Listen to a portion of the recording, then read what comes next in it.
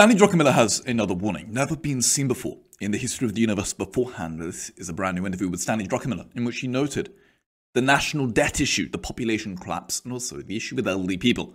We have big issues we need to solve, and we need to get our eye away from the absurdity of the hypothetical climate change, which is non-existent. It's more than manageable, and it's just been blown out of proportion by the corrupted media. We need to focus on real issues, such as religion, such as having more babies. And Stanley Druckenmiller speaks about all of this today. So I'm going to play the video and then add some commentary later on. The following is a recording of the keynote speech by Mr. Stan Druckenmiller at the 37th annual meeting of the USC Marshall Center for Investment Studies on May 1st, 2023. Well, I'm delighted to be here. I came here 2 years ago and gave a talk, but many people may not know that I was also here a little over 10 years ago. At the time, I had looked at the demographics and I had looked at what was going on with entitlements, and I got quite exercised by the fact that the baby boomers would be turning 65 in full force in about 10 years. And I became terrified of the prospects of some kind of financial crisis in the 2025 to 2035 period. But it wasn't something you could wait on. So USC was part of a college tour, and I specifically wanted to energize young people because it was the young people that were suffering, in my opinion, the brunt of what I considered great generational inequity. I was naive enough to think I could move the needle. I was clearly wrong. The only thing Donald Trump and Hillary Clinton agreed on in 2016 is we shouldn't touch entitlements. I'm probably naive to this day to think I can move the needle again, but honestly, I've looked at what's gone on over the last 10 years, and the situation looks so dire, I just got to give it another shot. And what better place to start at USC? It was funny because I went to all these colleges, and I understand why I was well received at USC and Notre Dame and University of North Carolina, but I also went to Bowdoin, Brown, and Berkeley, and thought I'd be booed out of the room. And the students were actually quite enthusiastic afterward, but I don't know, maybe they went back to the rooms and smoked pot or something, because I certainly didn't start a movement. So for the younger in the audience, some of you might think, I'm just starting my career. Why should I care about this generational issue? Let me tell you, you may not be thinking about your retirement or your health care bill when you grow old, but if nothing changes, pensions tomorrow will be a fraction of what they are today, and the government won't be able to pay half of your health care bill. Think about it. In 20 or 30 years, there will be fewer young workers, many more seniors that need our support, and we'll be starting with the highest national debt in history. If you believe you will have as comfortable a retirement as current seniors, like me and Sheldon, unfortunately, think again. And long before you retire, the horrible consequences of remaining on the path we have foolishly stuck with will be borne by you and your children. The arithmetic just doesn't work out. Let me give you some facts. The share of fiscal spending going to seniors has been growing dramatically since the 60s, when Medicare and Medicaid joined Social Security as federal entitlements. Today we spend 6x more per senior than we do for child in this country. Think Social Security versus education.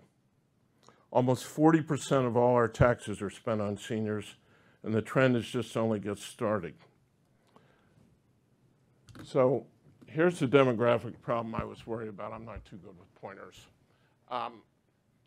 This is when I came here, and this is where we are now. What I was worried about is after World War II and everybody came back, everybody had a bunch of babies. And the birth rate peaked in 1957 at 3.7. It's currently under 2. So you had this moving bulge of Sheldon and I and a zillion others, and we're the boomers. The problem is the boomers are all turning 65 right when that line hits, and we continue to grow and we're living longer, but the current generation isn't making babies at that rate anymore. So what you have is a huge growth in surplus of older Americans who are receiving entitlements, but you don't have the younger workers creating enough revenue to pay for them. So if you look at this, we're just getting underway in terms of the consequences of this great boom. In 25 years, the spending on seniors, it's up there on the chart, will grow to 70% of all taxes. It'll be 60% in 20 years. It's 40% today. Effectively, these entitlements, they're going to be compounding away and they're going to squeeze everything else out in terms of private and public investment. In this context, the fiscal recklessness of the last decade, for me, given what my thoughts were, has been like watching a horror movie unfold. Look at this chart. You're looking at the level of indebtedness only comparable of the U.S. over the last 100 years, and you'll see the big bulge when we had to pay for World War II, and then you'll see the big bulge now. Since I came to USC and talked about this, the federal debt, which I was concerned about at the time, has grown from 15 trillion to 31 trillion. But what is worse, and this is what really annoys me, now why no one talks about it. Right before I came over here, some Republican was on TV ranting about the debt because it's 32 trillion. Do you know that the 32 trillion assumes the federal government will never make another Social Security or Medicare payment? Only government accounting could think that the government is never going to make another payment. Not one, not to me, not to Sheldon, not to you guys when you get older. That's what the accounting reads. If you actually accounted for that, the debt wouldn't be 31 trillion. Credible estimates, if you present value that, 200 trillion. That's 200 trillion with a T. What makes the last 10 years particularly horrific is that we've had golden opportunities to reduce this fiscal gap ahead of the demographic storm that I showed in the first part. You know, the debt load we have now, by the way, is not even comparable to the first debt load anyway, because they didn't have this demographic problem back then. So that was kind of a true debt load there. And you see how it came down dramatically right after World War II? That's because they cut government spending, and they also raised taxes to unwind for the paying of the war. So fast forward to present day, we're back up here again. And the last 10 years, we've had the opportunity to do the same. But look what we've done.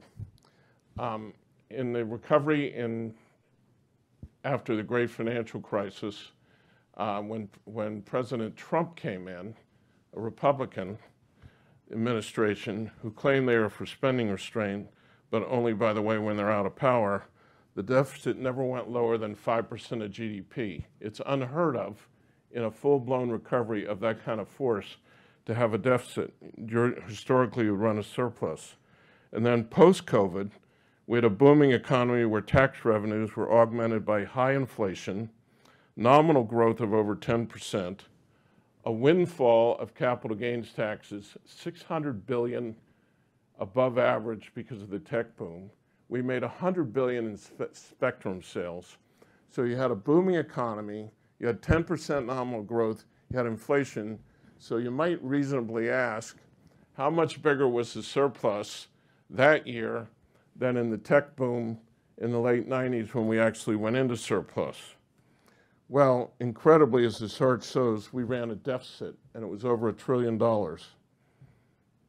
Never in history has a booming economy produced a worse fiscal result. Never.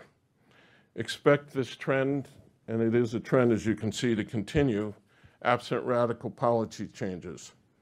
The arithmetic of your entitlements just doesn't work. So imagine asking yourself how much taxes you need to be raised today to maintain the current level of safety net into the future going forward. That amount economists call the fiscal gap. That's how much you would have to raise taxes today to keep these payments that we've promised the same in the future as they are now. Today, that measure is 7.7% of GDP. When I presented here 10 years ago, it was 7.2% of GDP.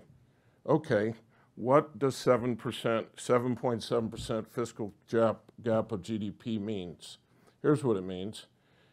To fix it, you would need a 40% increase, permanent tax increase today, forever, or you'd have the other lovely choice of a 35% cut in spending today, forever, permanent. Two dreadful choices, and frankly, they're probably still underestimated. I think USC Business School students would understand if you raise taxes or you cut spending that much, investment would inevitably falter and growth would suffer considerably, making it impossible to maintain the size of our current safety net.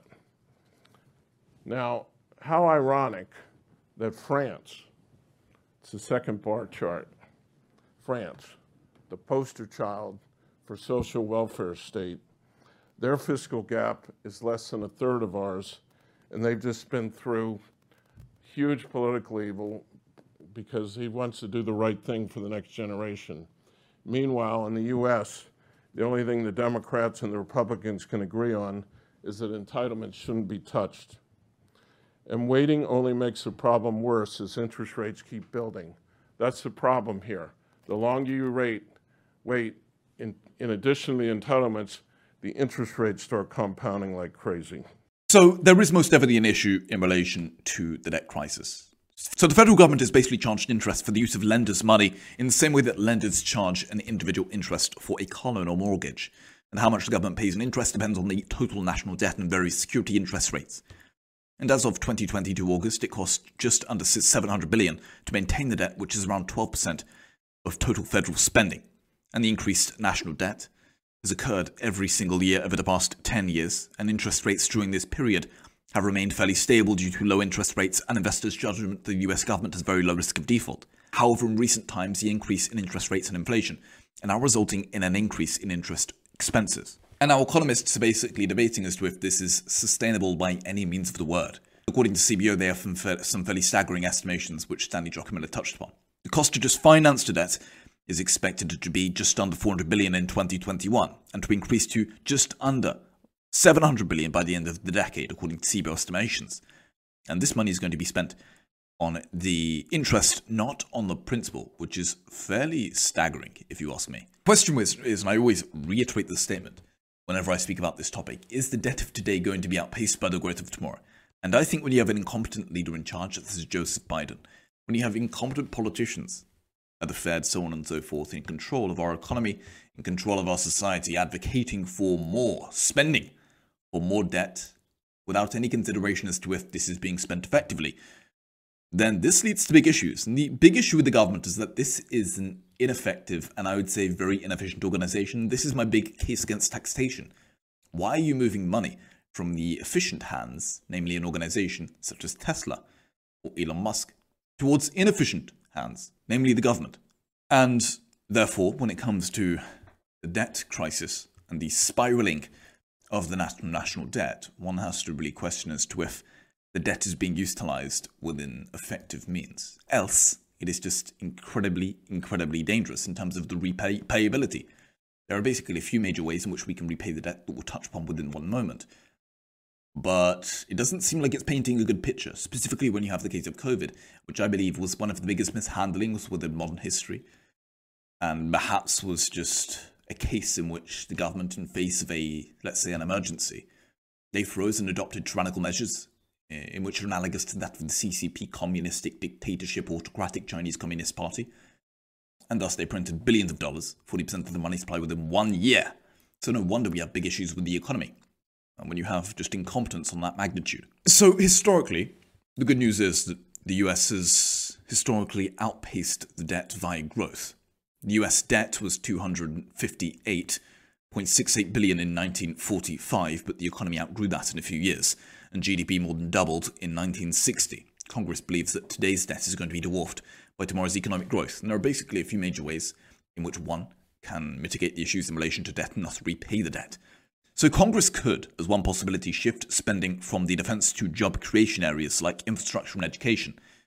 If almost 50% of the government spending goes to the military, however, if they shift this, and past studies do indicate that the money spent on the military is less effective within creation of jobs than money spent within other areas. So there most definitely is a possibility of shifting spending, but I don't think this is necessarily a good idea, as we'll speak about just within 1 second.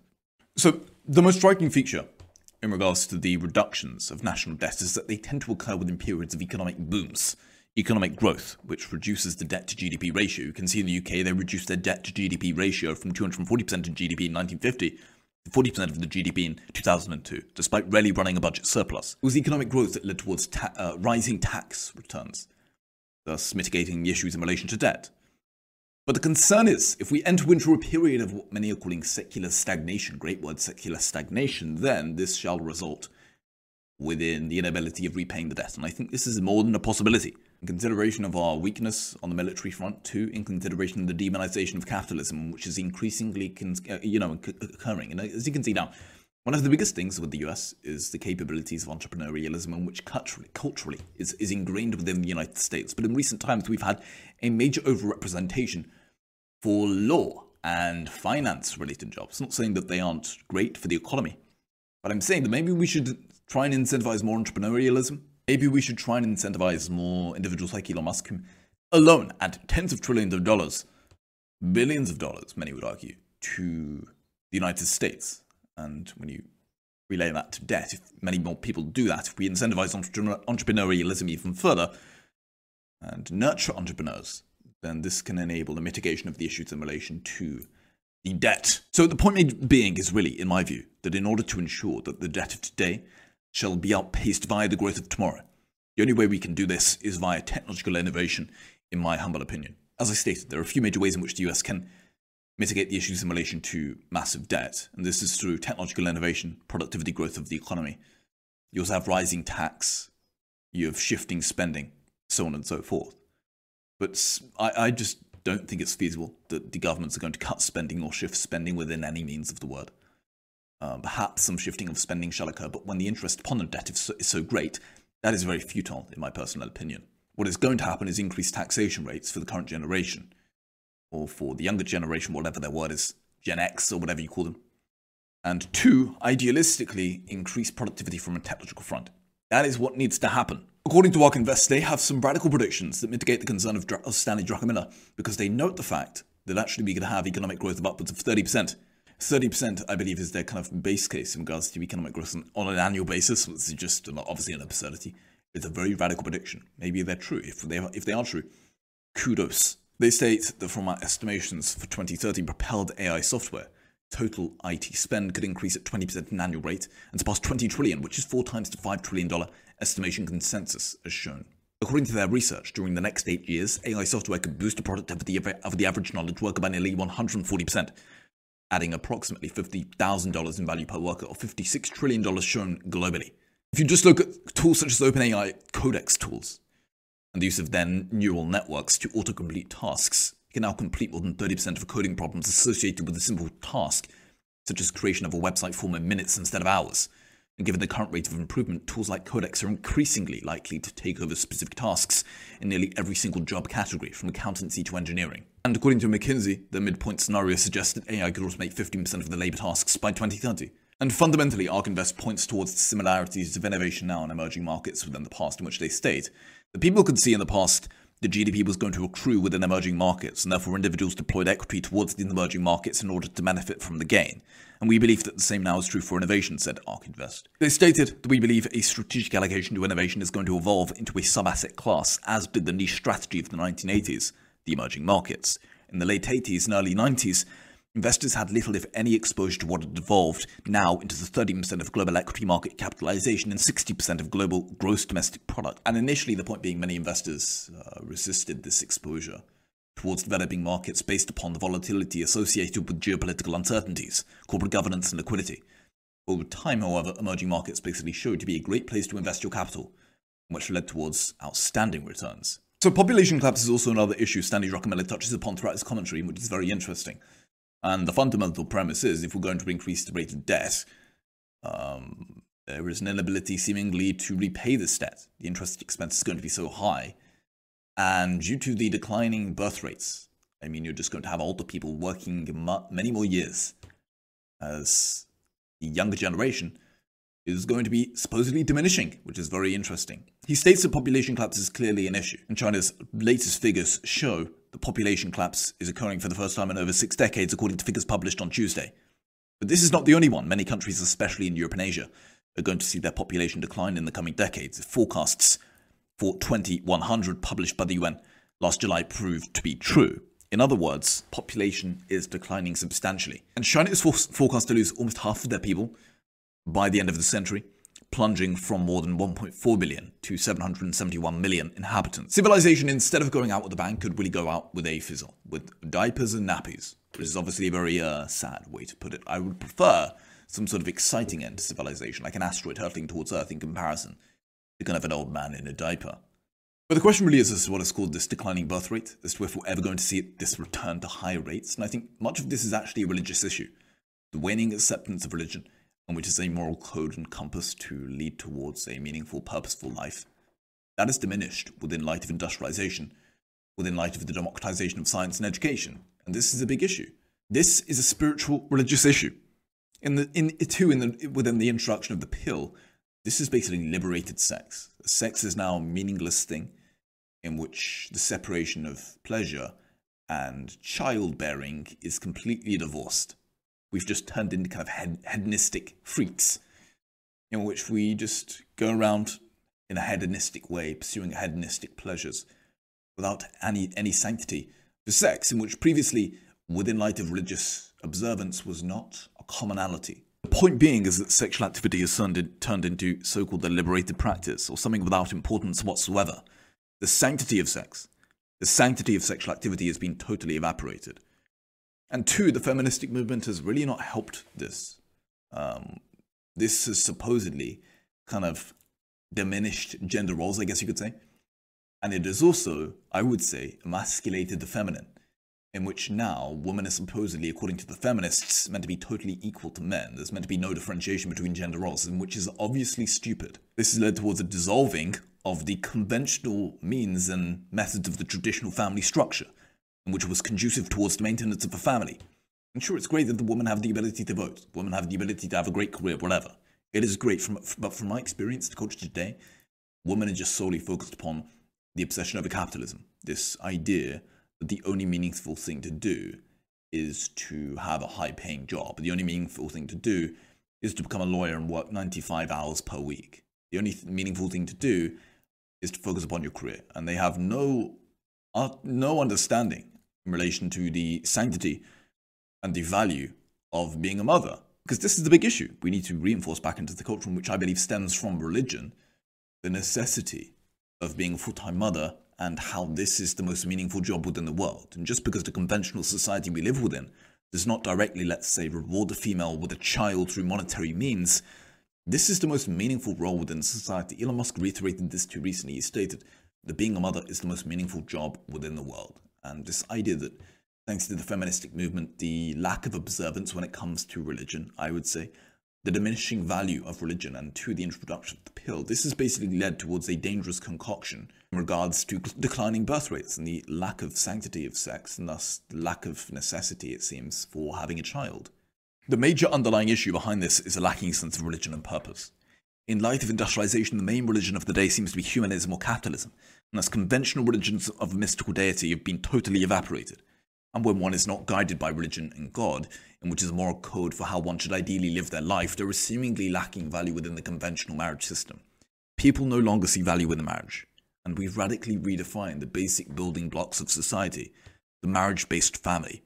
Marriage was, for nearly all of humanity, human history, predominantly built around childbearing and child rearing. However, now, in light of the diminishing acceptance and supposed value of religion, this fundamental tenet of a society, namely marriage between a man and woman, in which is fundamental for childbearing, this has been totally evaporated from society.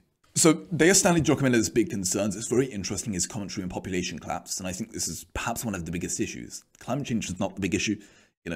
Some other of these radical ideologies by the catastrophization army, namely AI kind of taking over humans instantaneously, is not the biggest issue. The biggest issue is probably population collapse, because it's occurring very rapidly. And humanity, this far, seemingly is going out with a whimper in comparison to a lovely bang.